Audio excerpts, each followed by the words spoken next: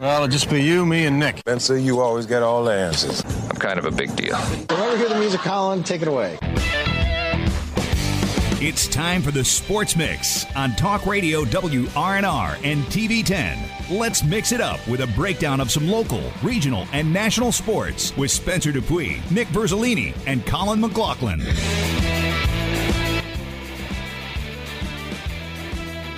Welcome into today's edition of the Sports Mix. Nick Verzolini alongside me, COlin McLaughlin today. Spencer's still out as he is sick.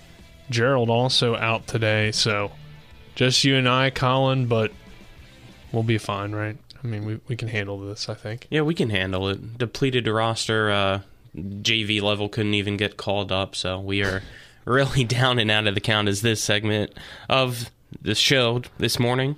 Brought to you by Brown Funeral Home and Cremations, Robert Fields & Sons, family-owned full-service funeral home that has proudly served our area since 1880. Yeah, so on the show today, we're going to talk high school basketball along with WVU basketball as a tough loss for the Mountaineers last night. We're going to talk about the bubble because somehow they're back on the bubble, which is interesting, as unless I completely missed it yesterday. I didn't see them on the list. And then the Ravens made a move in offensive coordinator. We'll talk some NFL news as well. And we'll conclude the show by talking about the Wizards and the Capitals. But, Kyle, let's get into the games last night. We'll start with the game that we had here on the radio and TV side of things. Musselman defeating Martinsburg last night for the second time this season in another close loss for the Bulldogs, but just a weird game in some ways. Not the best performance for either team, but Musselman just finds a way to win, gets a steal at the end of the game, and then a drive to the basket by Colton Shelton where he is fouled and ends up knocking down 2 free throws to secure the win for Musselman in dramatic fashion. So really a interesting game, and definitely, for these two teams, I think it continues the trends of how these teams have played as of late and what's just kind of been working out for the two teams this season. Yeah, it was a very sloppy game on both sides. The lack of shooting, a lot of bad passes and turnovers that led to easy points for both sides, and ultimately it just came down to free throws for the freshman there in Colton Shelton, and he was able to knock them down, and with 0.4 seconds to go, that really just put an end to it because Martinsburg had still some time for a catch and shoot, but the high school level is something that you rarely, if ever, will see.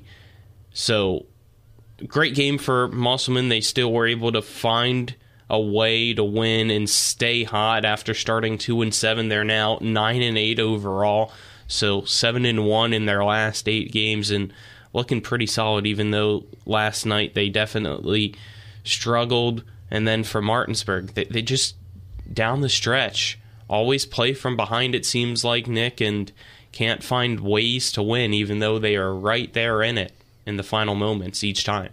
Yeah, I think for Martinsburg, I mean, they tried some new things with the rotation last night. I think Coach Rogers was trying to motivate some guys to play a little bit harder or whatever the case may be.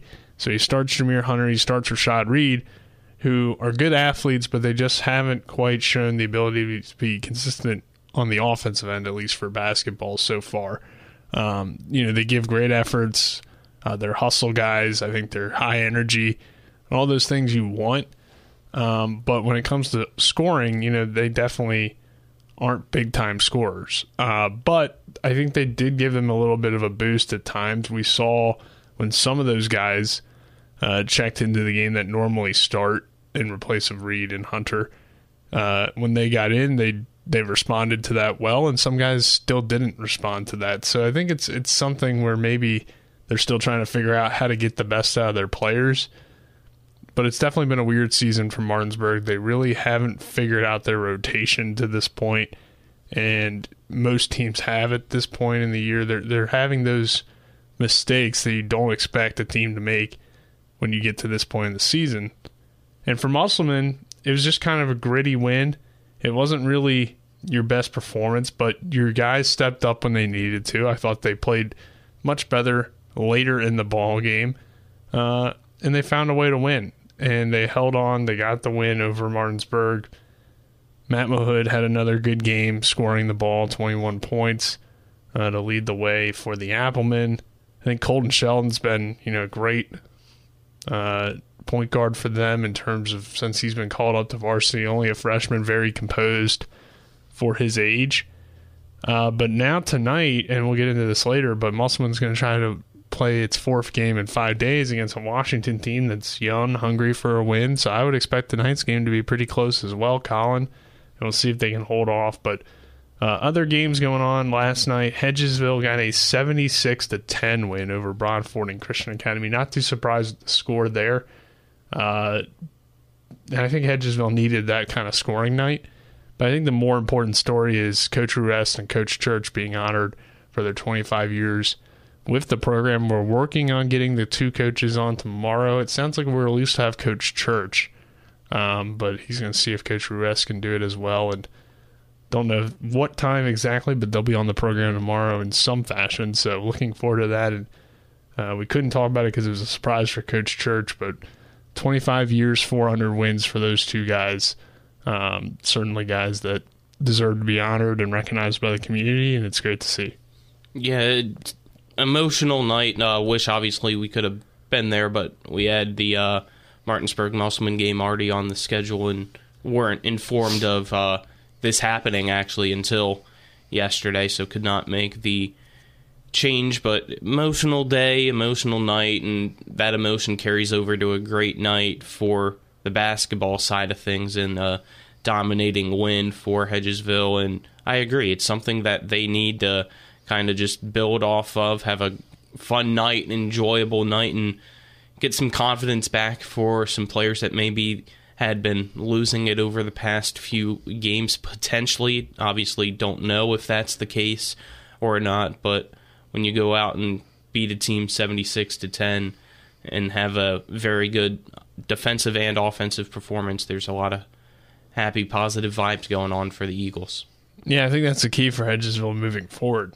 How do they get the best out of their offense? How they have that more consistent offensive play? Because I think overall their defense has been pretty good, even in the games that they've lost. They're not giving up, a ton of points in these losses. It's just they've only been scoring in the 50s and 40s when we think they're capable of scoring in the 60s against most teams in the EPAC. So I think that's really the key for Hedgesville moving forward.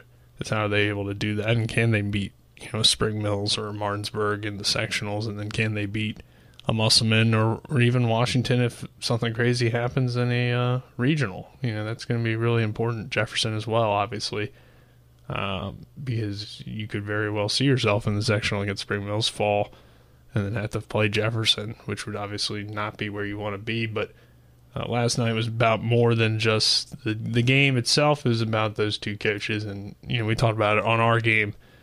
Just 2 guys that have given so much to this community. But moving on to the girls' side of things, Washington gets a win in another close game in Section 2. 41 win for the Lady Patriots over the Musselman Applemen, and really that's what we've grown to expect in Section 2. Yeah, it really helps the resume in a wide-open section as well.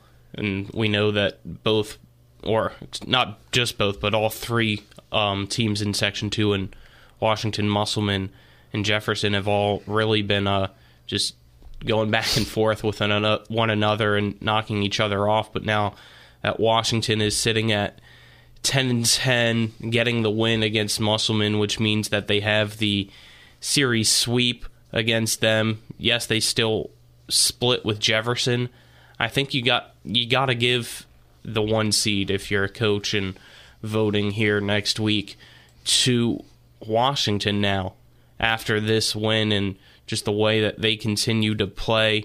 Jefferson, I feel like, might be second. It's really a toss-up with them because, yes, they just last week got a win against Washington, but you look against Musselman, they also split. So it's a 50-50 between those two from there. So if you look at the overall record right now, it's Jefferson having the advantage over Musselman. But a great game last night. We expect these three teams throughout the rest of the final moments of this season to have competitive games like that, and that's what makes it fun this time. Even though it was a home game for Musselman, it was Washington that was able to get the win, and maybe that's the spark they need, Nick. Yeah, it could be, and I would agree with you on how I would rank the teams. I think the other point, too, is that Musselman didn't beat Washington this year, even though they split with Jefferson. So I think that kind of puts them below Jefferson in my eyes, because if you haven't beaten the top team that we believe in is in Section 2 in Washington, then it's hard to say that you should be the second best team in the section, especially when Jefferson has. So it's not quite what we had last year on the boys' side in Section 1, where everybody had split the regular season, so you really had no idea how you would rank it just based off of those things. You had to look at overall record and who you played and such, and I think they got it right last year. On that side, hopefully they're able to get it right with the girls' side as well this year in Section 2. But I would think most people would agree and say that Washington should be the one, followed by the Cougars, and then followed by the Applemen. But the difference between the Musselman Applemen and the Jefferson Cougars is very slim, and Musselman could certainly knock off Jefferson and could even knock off Washington in a championship game, because they've played close enough now where just a few shots, few plays go their way, and they find a way to get that win. So definitely interesting, definitely competitive. Again, last night, another final here. Spring Mills beats Jefferson 63-49, so not too bad for the Cougars based on what we've seen Spring Mills do all year to these teams. But, what you expect to see, Spring Mills gets another win. I just hope that they're keeping their focus and they're not, falling down at this point. But I think also these other teams are getting a little bit better and building a little bit more confidence that they can be more competitive, and that's why we're seeing slightly closer scores, but still a big win for the Lady Cardinals. Yeah, just looking through the stats from last night's win for Spring Mills: Dandridge 17 points, 6 assists; Bolduc 17 points, 4 rebounds; Gren Edsel 11 points, 2 steals, 2 assists, and then Reagan Edsel back in the lineup after we know that she was hurt for a portion of the season with a concussion. 8 points, 7 rebounds, 5 assists. So another solid win. The undefeated season stays alive, and they finally got respect in the AP poll. We've been talking about that every single week when it comes out, and you look at it in Quad A, and yes, Spring Mills is still in 4th at now 17-0. They were 16-0 when the poll came out, but they finally received a first place vote, only 1 out of the 10 that are given. So cool to see that the respect is there, and hopefully that respect continues for Spring Mills. Yeah, I agree, but I do understand again why they're 4th. We talked about before, their strength of schedule hasn't really quite been there, but they are clearly a very talented team, and they go to Charleston and are able to prove that the strength of schedule didn't matter, and they were clearly one of the top teams in the state. I would certainly like to see that from Spring Mills, who's consistently been able to make it to Charleston, just hasn't really had success once getting down there. We got some games to talk about tonight. Jefferson taking on Spring Mills in boys basketball. That one not our game, but Musselman Washington will be our game. We hit on that one a little bit. I think we both agree it's going to be a pretty close game, low scoring, I would think, based on how those two teams kind of play with their defense and physical probably as well type of game. But Jefferson, Spring Mills, this is, I think, a game where Spring Mills needs to prove to us and really everybody that this could be a competitive regional if it does end up being that matchup, because I think it's pretty obvious that Section 1 between Spring Mills and Hedgesville should be a competitive game if they both are in the championship, if Martinsburg doesn't pull off any upsets. But if Jefferson were to play Spring Mills or Jefferson were to play Hedgesville, we feel like it's pretty much a lock that they'll advance the states. So tonight could be an indication of maybe that not being the case.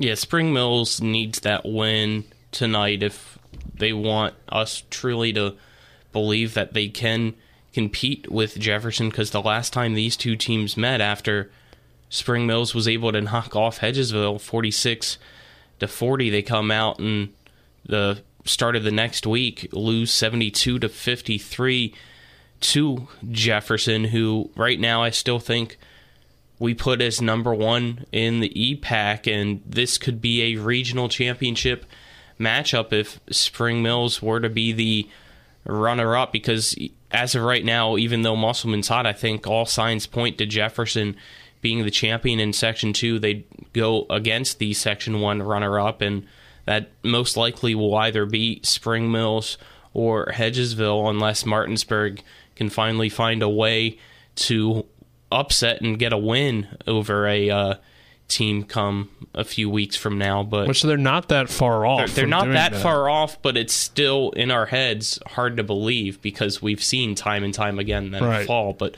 back to Spring Mills, you get to play Jefferson this time at home. It should be a solid atmosphere, as it always is at the Cardinal Coliseum. Hopefully that helps. You can build off the emotion of it all, and Thomas needs to have a big game, and they need to shut down Shively if they want to get the win.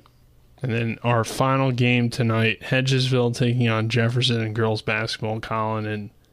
And like we've kind of said all year, Hedgesville's been a rebuilding team. They're not quite there that they can knock off an EPAC school, I think, this season. But we'll see if they're able to, show some more of that improvement and continue to get better and be more competitive against a Jefferson team that has consistently shown the ability to be inconsistent. So you never know what could happen, but on paper, Jefferson should probably win this one pretty easily.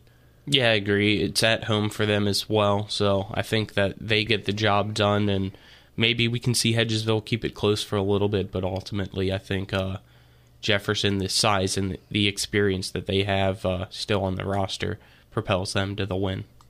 All right, so on the other side of this break, we'll talk more about the WVU men's basketball team after a loss to Baylor last night, but they're still in the tournament, according to Joe Lenardi as of today.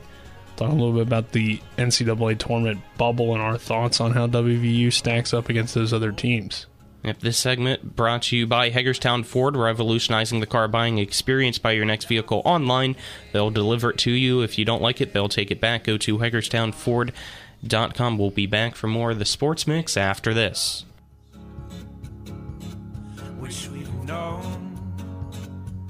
Will blow away. You're tuned in to the Sports Mix with Spencer and Nick on Talk Radio WRNR 106.5 FM, AM 740, and TV 10.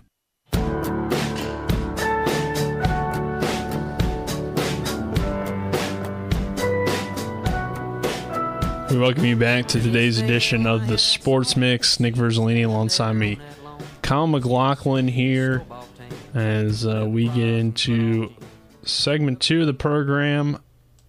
WVU men's basketball with another loss last night, COlin.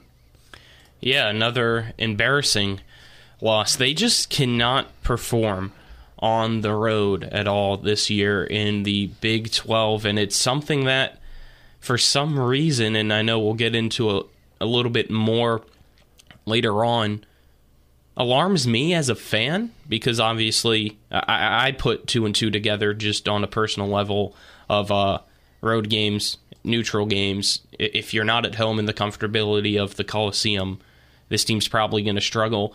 But when you look at bracketology, and that's what people love to do here in the final few weeks leading up to March Madness, they still have the West Virginia Mountaineers as a team that's right now a 10 seed come March Madness after 2 very bad losses to 2 ranked teams that are both 2 seeds in the tournament right now, which is what WVU would play if they made it after the first round of the tournament. So 79-67 last night. It was tough. You look at the score sheet, Matthews had a all right day, 17 points with a total of 5 rebounds, but he's the only guy out of your starting 5 with double digits in points, and the second guy off the bench was Toussaint. So only two guys in double figures, and that's why you kind of look at that and be like, yeah, that's why they lost. Yeah. Also, they couldn't stop the three. So. Yeah, I was trying to figure out, maybe I missed something yesterday, but I swear that WVU was not on the bracketology on the bubble yesterday. And then looking today, obviously we see them on there, which I'm not sure what would have happened that got them back into the tournament in many people's eyes, or at least in Joe Lenardi's eyes, but apparently they are. So the thing is, they're on the bubble still, so it's very 50-50 if they'll be in. And I think you look at the Mountaineers' resume, and it's super inconsistent, but that's most bubble teams. They do have some really quality wins. I mean, you have a win over Iowa State, who's a top 15 team in the nation when they beat them. You have wins over TCU. You have a win over Auburn. Auburn, yes. Yeah. So you have some good wins there, and you've had some really competitive games in the Big 12, but you also had really the last two nights where I feel like games, I should say, where they just haven't really played very good against teams that are considered toward the top of the nation. So, it's tough to really make a decision there on if you would put WVU in the tournament or not. As a 10 seed, if you do pull off a first round upset, you'd be facing a number 2 seed, which would be Texas right now, hypothetically, or that level of team. And we just saw how WVU performed in that game. So I don't know where to put them, but I think they don't know where they want to be, and they don't know what kind of team they are. And that's kind of the issue right now. So I think it's fair to say that they are potentially a tournament team because they do have some quality wins and they've played a really tough schedule, I think, overall. But also they've had some bad losses to some quality teams. But they haven't had really any losses to a team that's bad, right? That you would say that's a really bad loss for the Mountaineers. So I think that helps too. So, I mean, it's tough. In a down year for the ACC, that I think helps the Mountaineers as well. Kind of a down year for the Big Ten, so there's not that many great teams this year in college basketball, or even tournament lock teams, or even really strong bubble teams. So I think in this season where hasn't really been teams to really separate themselves, you can make an argument for the Mountaineers to be in the tournament. Yeah, I'm looking at this, and what stands out to me is, first thing I already mentioned, they can't win on the road. You look at the away games, they only have 2 road wins this year, one coming in the second game of the season when they blew out Pitt 81-56 on the road, and then the second one was at Texas Tech 76-61 back January 25th. That's your only wins on the road, but I agree. You look at the losses, and I think the worst loss, I guess, would be at Kansas, or not at Kansas State, at Oklahoma State. My apologies. That's probably, I guess, the worst team to lose to. I'm saying not the worst loss. The worst loss has to be one of the past two, probably the Texas one when you get blown out 94-60. Baylor just as bad at 79-67. But those are 2 top 10 teams, right? You look at the rest of your losses, the other TCU, a 4-point loss. They're now 15th. Texas, again, top 10 team. Oklahoma, I guess, a 1-point loss on the road. That's not the best one, just looking at Oklahoma and Oklahoma State. So that's it. The rest are teams right now that are nationally ranked and most likely going to be a probably 5, if not better, seed in the tournament. Right, and looking at the bubble right now, WVU, to me, is one of the better teams that would be in, really. So it's not super surprising that they are in. The last 4 byes they have is the Mountaineers, Auburn, Boise State, Memphis. WVU beat Auburn, so you can make the argument that they're better than the Tigers. Boise State and Memphis don't play super tough schedules, so I think you can make the argument that they're better than both of those teams. You look at the last 4 in that Lenardi has, Mississippi State, North Carolina, New Mexico, and Clemson. I think they're better than all those teams based on resume. So, and then there's nobody really here sitting on the outside looking in that I think necessarily you would say that right now they would be in over WVU.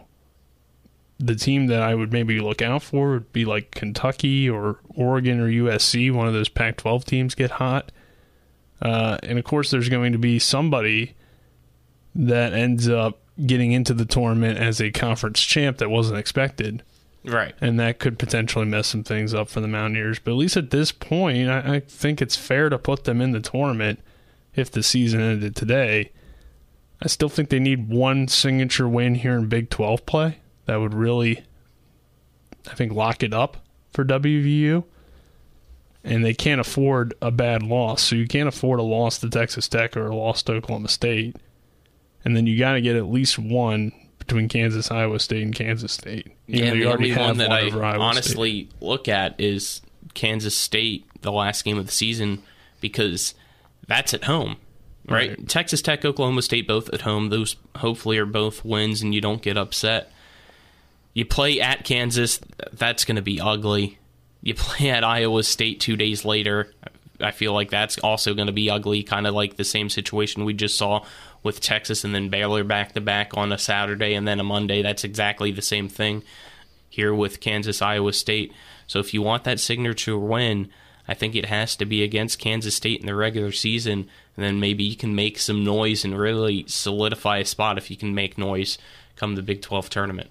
But you mentioned the road record, too. I wonder how much that will play any sort of factor in people's viewing of the Mountain. Because in one way, all the games are on the road, and another way, they're not on the road in the tournament. They're all neutral site, if you're being exact with what they are. Yeah, the only neutral site that they had was that Thanksgiving tournament when they lost to Purdue, but then they went and beat Portland State and then destroyed Florida. That's the only, if I remember correctly, neutral games that they had this year. That makes sense. But, I mean, I don't know how much that road record plays a factor. I don't think it does too much, but it is kind of interesting that they've been so much worse on the road compared to how they've played at home. But, yeah, I mean, WVU has really struggled. I think that pretty much does it, though, for this segment of the program, Colin. When we move on, we'll talk about the Ravens. They have a new offensive coordinator, and we'll also talk about the Colts hiring officially of the Eagles offensive coordinator as their next head coach. That's coming up on the other side of this break. Yep, this segment brought to you by Orsini's Home Store, not just an appliance store anymore. Cabinets in design, bedding, outdoor living, family owned and operated. Visit them at 360 Hack Wilson Way in Martinsburg or go to Orsinis.com. Back for more of the Sports Mix after this on Talk Radio WRNR and TV 10.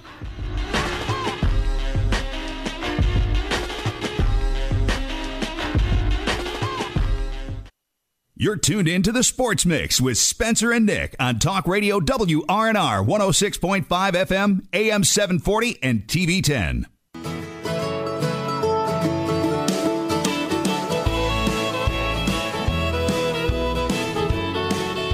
We welcome you back here on the Sports Mix. Nick Verzolini alongside me, COlin McLaughlin. Going to talk some NFL. The Ravens have finally filled their offensive coordinator position after going through 21 candidates. They have hired Todd Monken as the next offensive coordinator. He has spent time with the Georgia Bulldogs the past 2 years as their offensive coordinator, so back-to-back national champion, but has also had some stints in the NFL where his offenses haven't looked the best, with the Buccaneers from 2016 to 2018, and then with the Cleveland Browns in 2019. So a guy with a lot of experience, 57 years old, been coaching for a long time, but his NFL success really isn't there for me to be super excited about it, but he does have good success at the college level, and I guess a fair point to make would be that the Bucs offenses weren't necessarily terrible in that era, but their quarterback was Jameis Winston, who I guess is colorblind. I don't know, but he always threw it to the wrong team. So, that makes it difficult when you have a quarterback that consistently turns the football over. So I'm kind of about it. We'll see how it works out.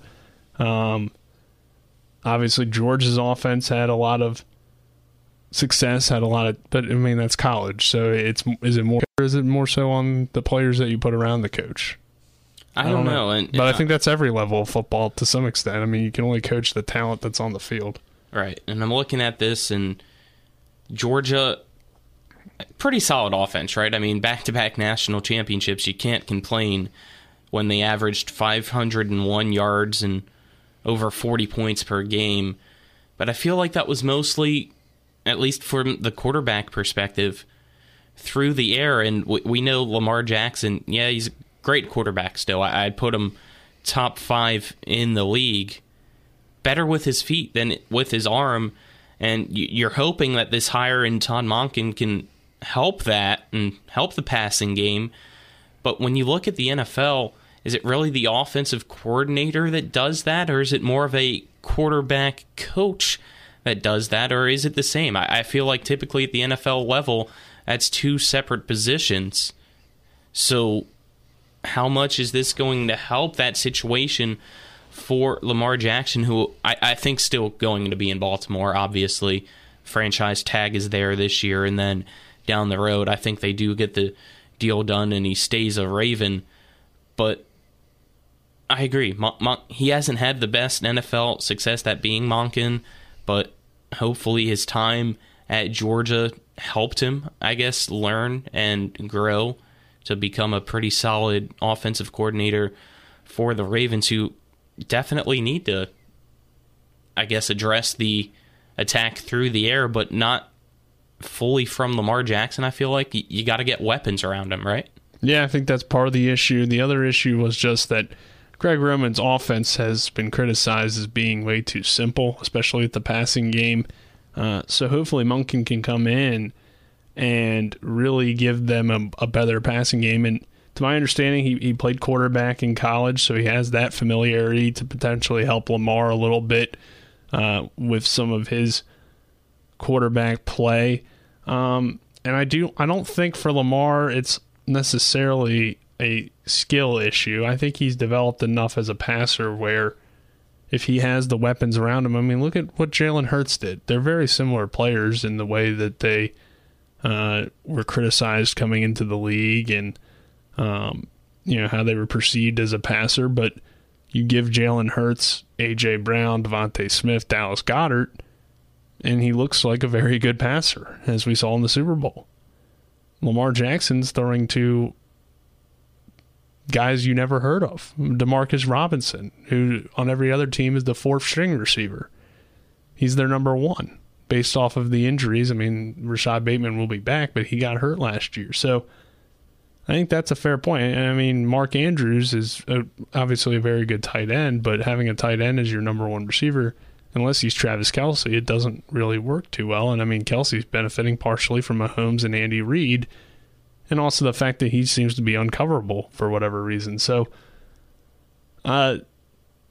this seems like a decent hire, but I think it's more so about what they run offensively than necessarily, and who they put around Lamar, like you said, than who the offensive coordinator is. This is also the 7th offensive coordinator in Hardball's 16-year tender as the head coach. So, I mean, they've gone through quite a few different guys. Cam Cameron was the longest. Him and Roman were the longest tenured. And Cam Cameron got fired the year that they won the Super Bowl when they went to Jim Caldwell. So they had some good ones. I mean, they had Gary Kubiak, but, I mean, those were guys that were former coaches. Caldwell was a former head coach as well. So they had that guy wasn't really available for them. They go with Monken, who was a head coach at Southern Miss for a little bit and had some success in his final season there, but I don't know. I was surprised that they didn't maybe go with a young guy too, like a young I'm a little upper coming. surprised in that, but they end up going with a veteran. I think at least he has play calling experience. I wasn't really big on Bieniemy since he hasn't had play calling experience, and I just don't know if you take him out of Kansas City if he really succeeds or not, but it looks like he might end up being in Washington, so we'll see how that works out. I like the Andy Reid coaching tree, but we'll get more into Hardball's a part of that coaching tree. So. But just to, I guess, look at a positive note, you kind of mentioned Monken's NFL tenure at the Buccaneers, and he was able to get the most out of the two quarterbacks that he had to deal with, being Fitzpatrick. So you put Lamar Jackson over those two guys, right? So if he can get the most out of him, maybe it's another MVP season for Lamar Jackson. And the other thing is Lamar has to stay healthy. If he's not healthy, then it doesn't matter who the offensive coordinator is. So, but we'll see. I think it's a decent hire. It's maybe not a super exciting one, but who really would be super excited about an offensive coordinator? Because most of the time you don't really know, unless they're a big name, who it is. So we'll see. I mean, I think it could be better as long as they put some weapons around Lamar and develop that passing game a little bit more. I agree.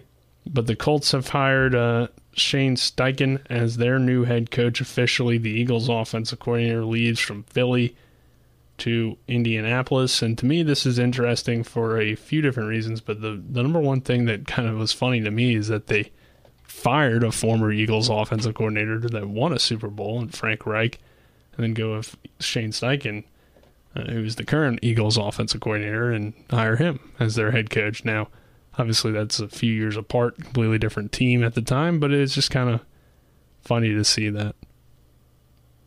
But overall, I think this is a intriguing hire. He's a young coach.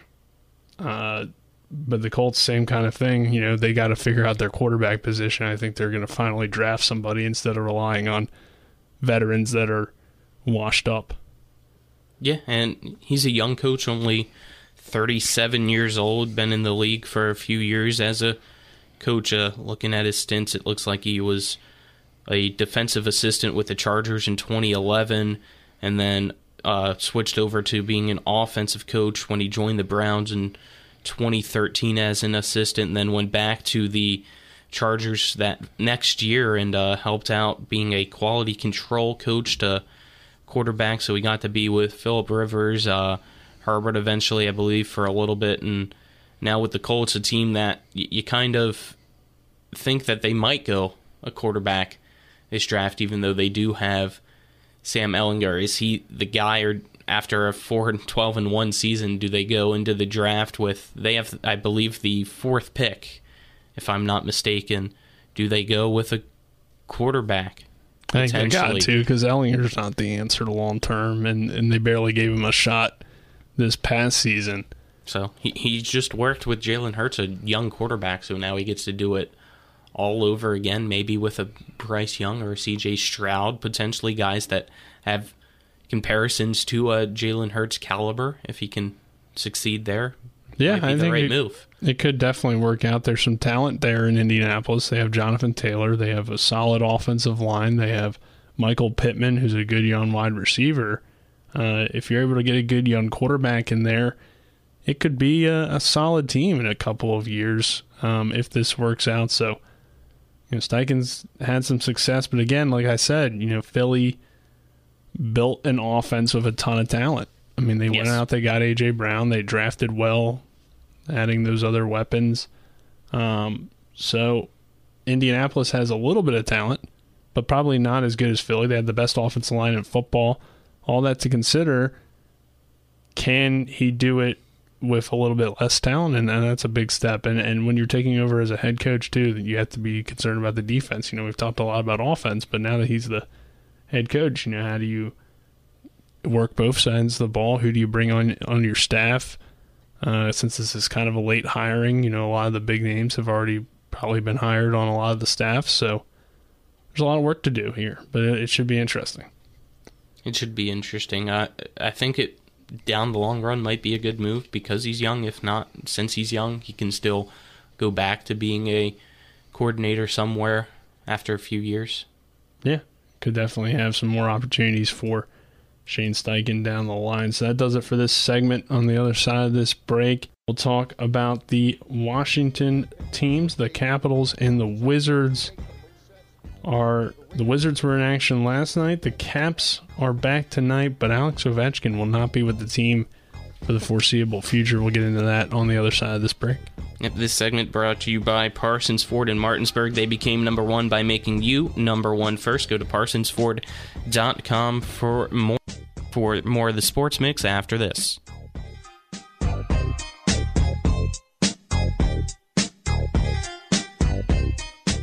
Now, back to the Sports Mix with Spencer and Nick on Talk Radio WRNR 106.5 FM, AM 740, and TV 10.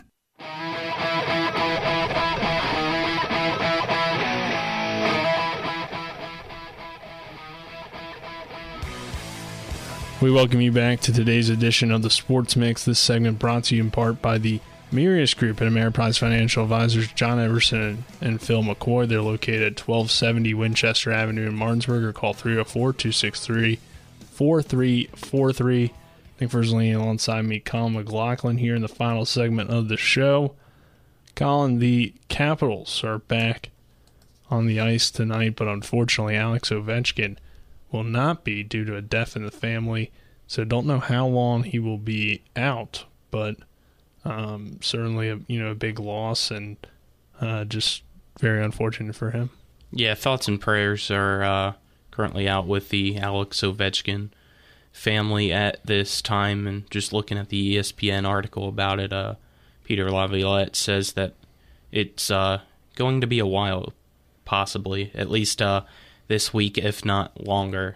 So, which is tough because we know, one, he's the captain, so he's the team leader in this team trying to make a push right now, and two, on a, I guess, more star spotlight level for Ovechkin, he's currently the second leading goal scorer all time, and every game matters if you want to catch the great one. So a few games here in this stretch for the Capitals that he will be missing is tough, because we know tonight they take on Carolina, and then they have a game on Thursday, I believe, against Florida. Let me double check that that's correct. Yeah, so Carolina tonight, Thursday Florida, Saturday Carolina, Tuesday Detroit, Thursday Anaheim, and then Saturday New York. So 6 games there in about a 10-11 day span, and then Buffalo the very next day. So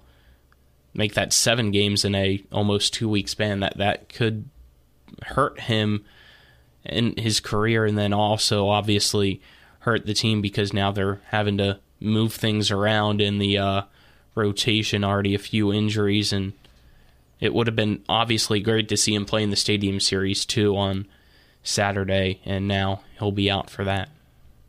Yeah, well, we don't know for certain, but obviously, he's got to take his time with whatever he feels is right. Sometimes guys do come back quicker than you would expect from a family death, because you want to play for them, and it can be some sort of motivation. So we'll see how long Ovechkin's out. It really just depends on his grieving process, but certainly, sad news, and definitely going to be difficult for the Capitals if he is out for a long time, to not have your captain, your best goal scorer, and all that stuff playing a big factor here down the stretch. So the Caps need these wins, and they're just going to have to adjust, though. I mean, there's nothing you can really do about it. Sometimes the unexpected happens, and if you're going to be a playoff-type team and a Stanley Cup contender, whether it be injuries or just freaky things that happen or whatever the case may be, you're going to have to replace guys at points throughout the season. So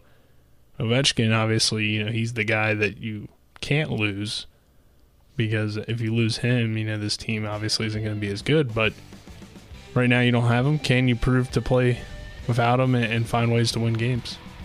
Sometimes they say teams step up when their best player's out, and guys that you don't typically see have to shine.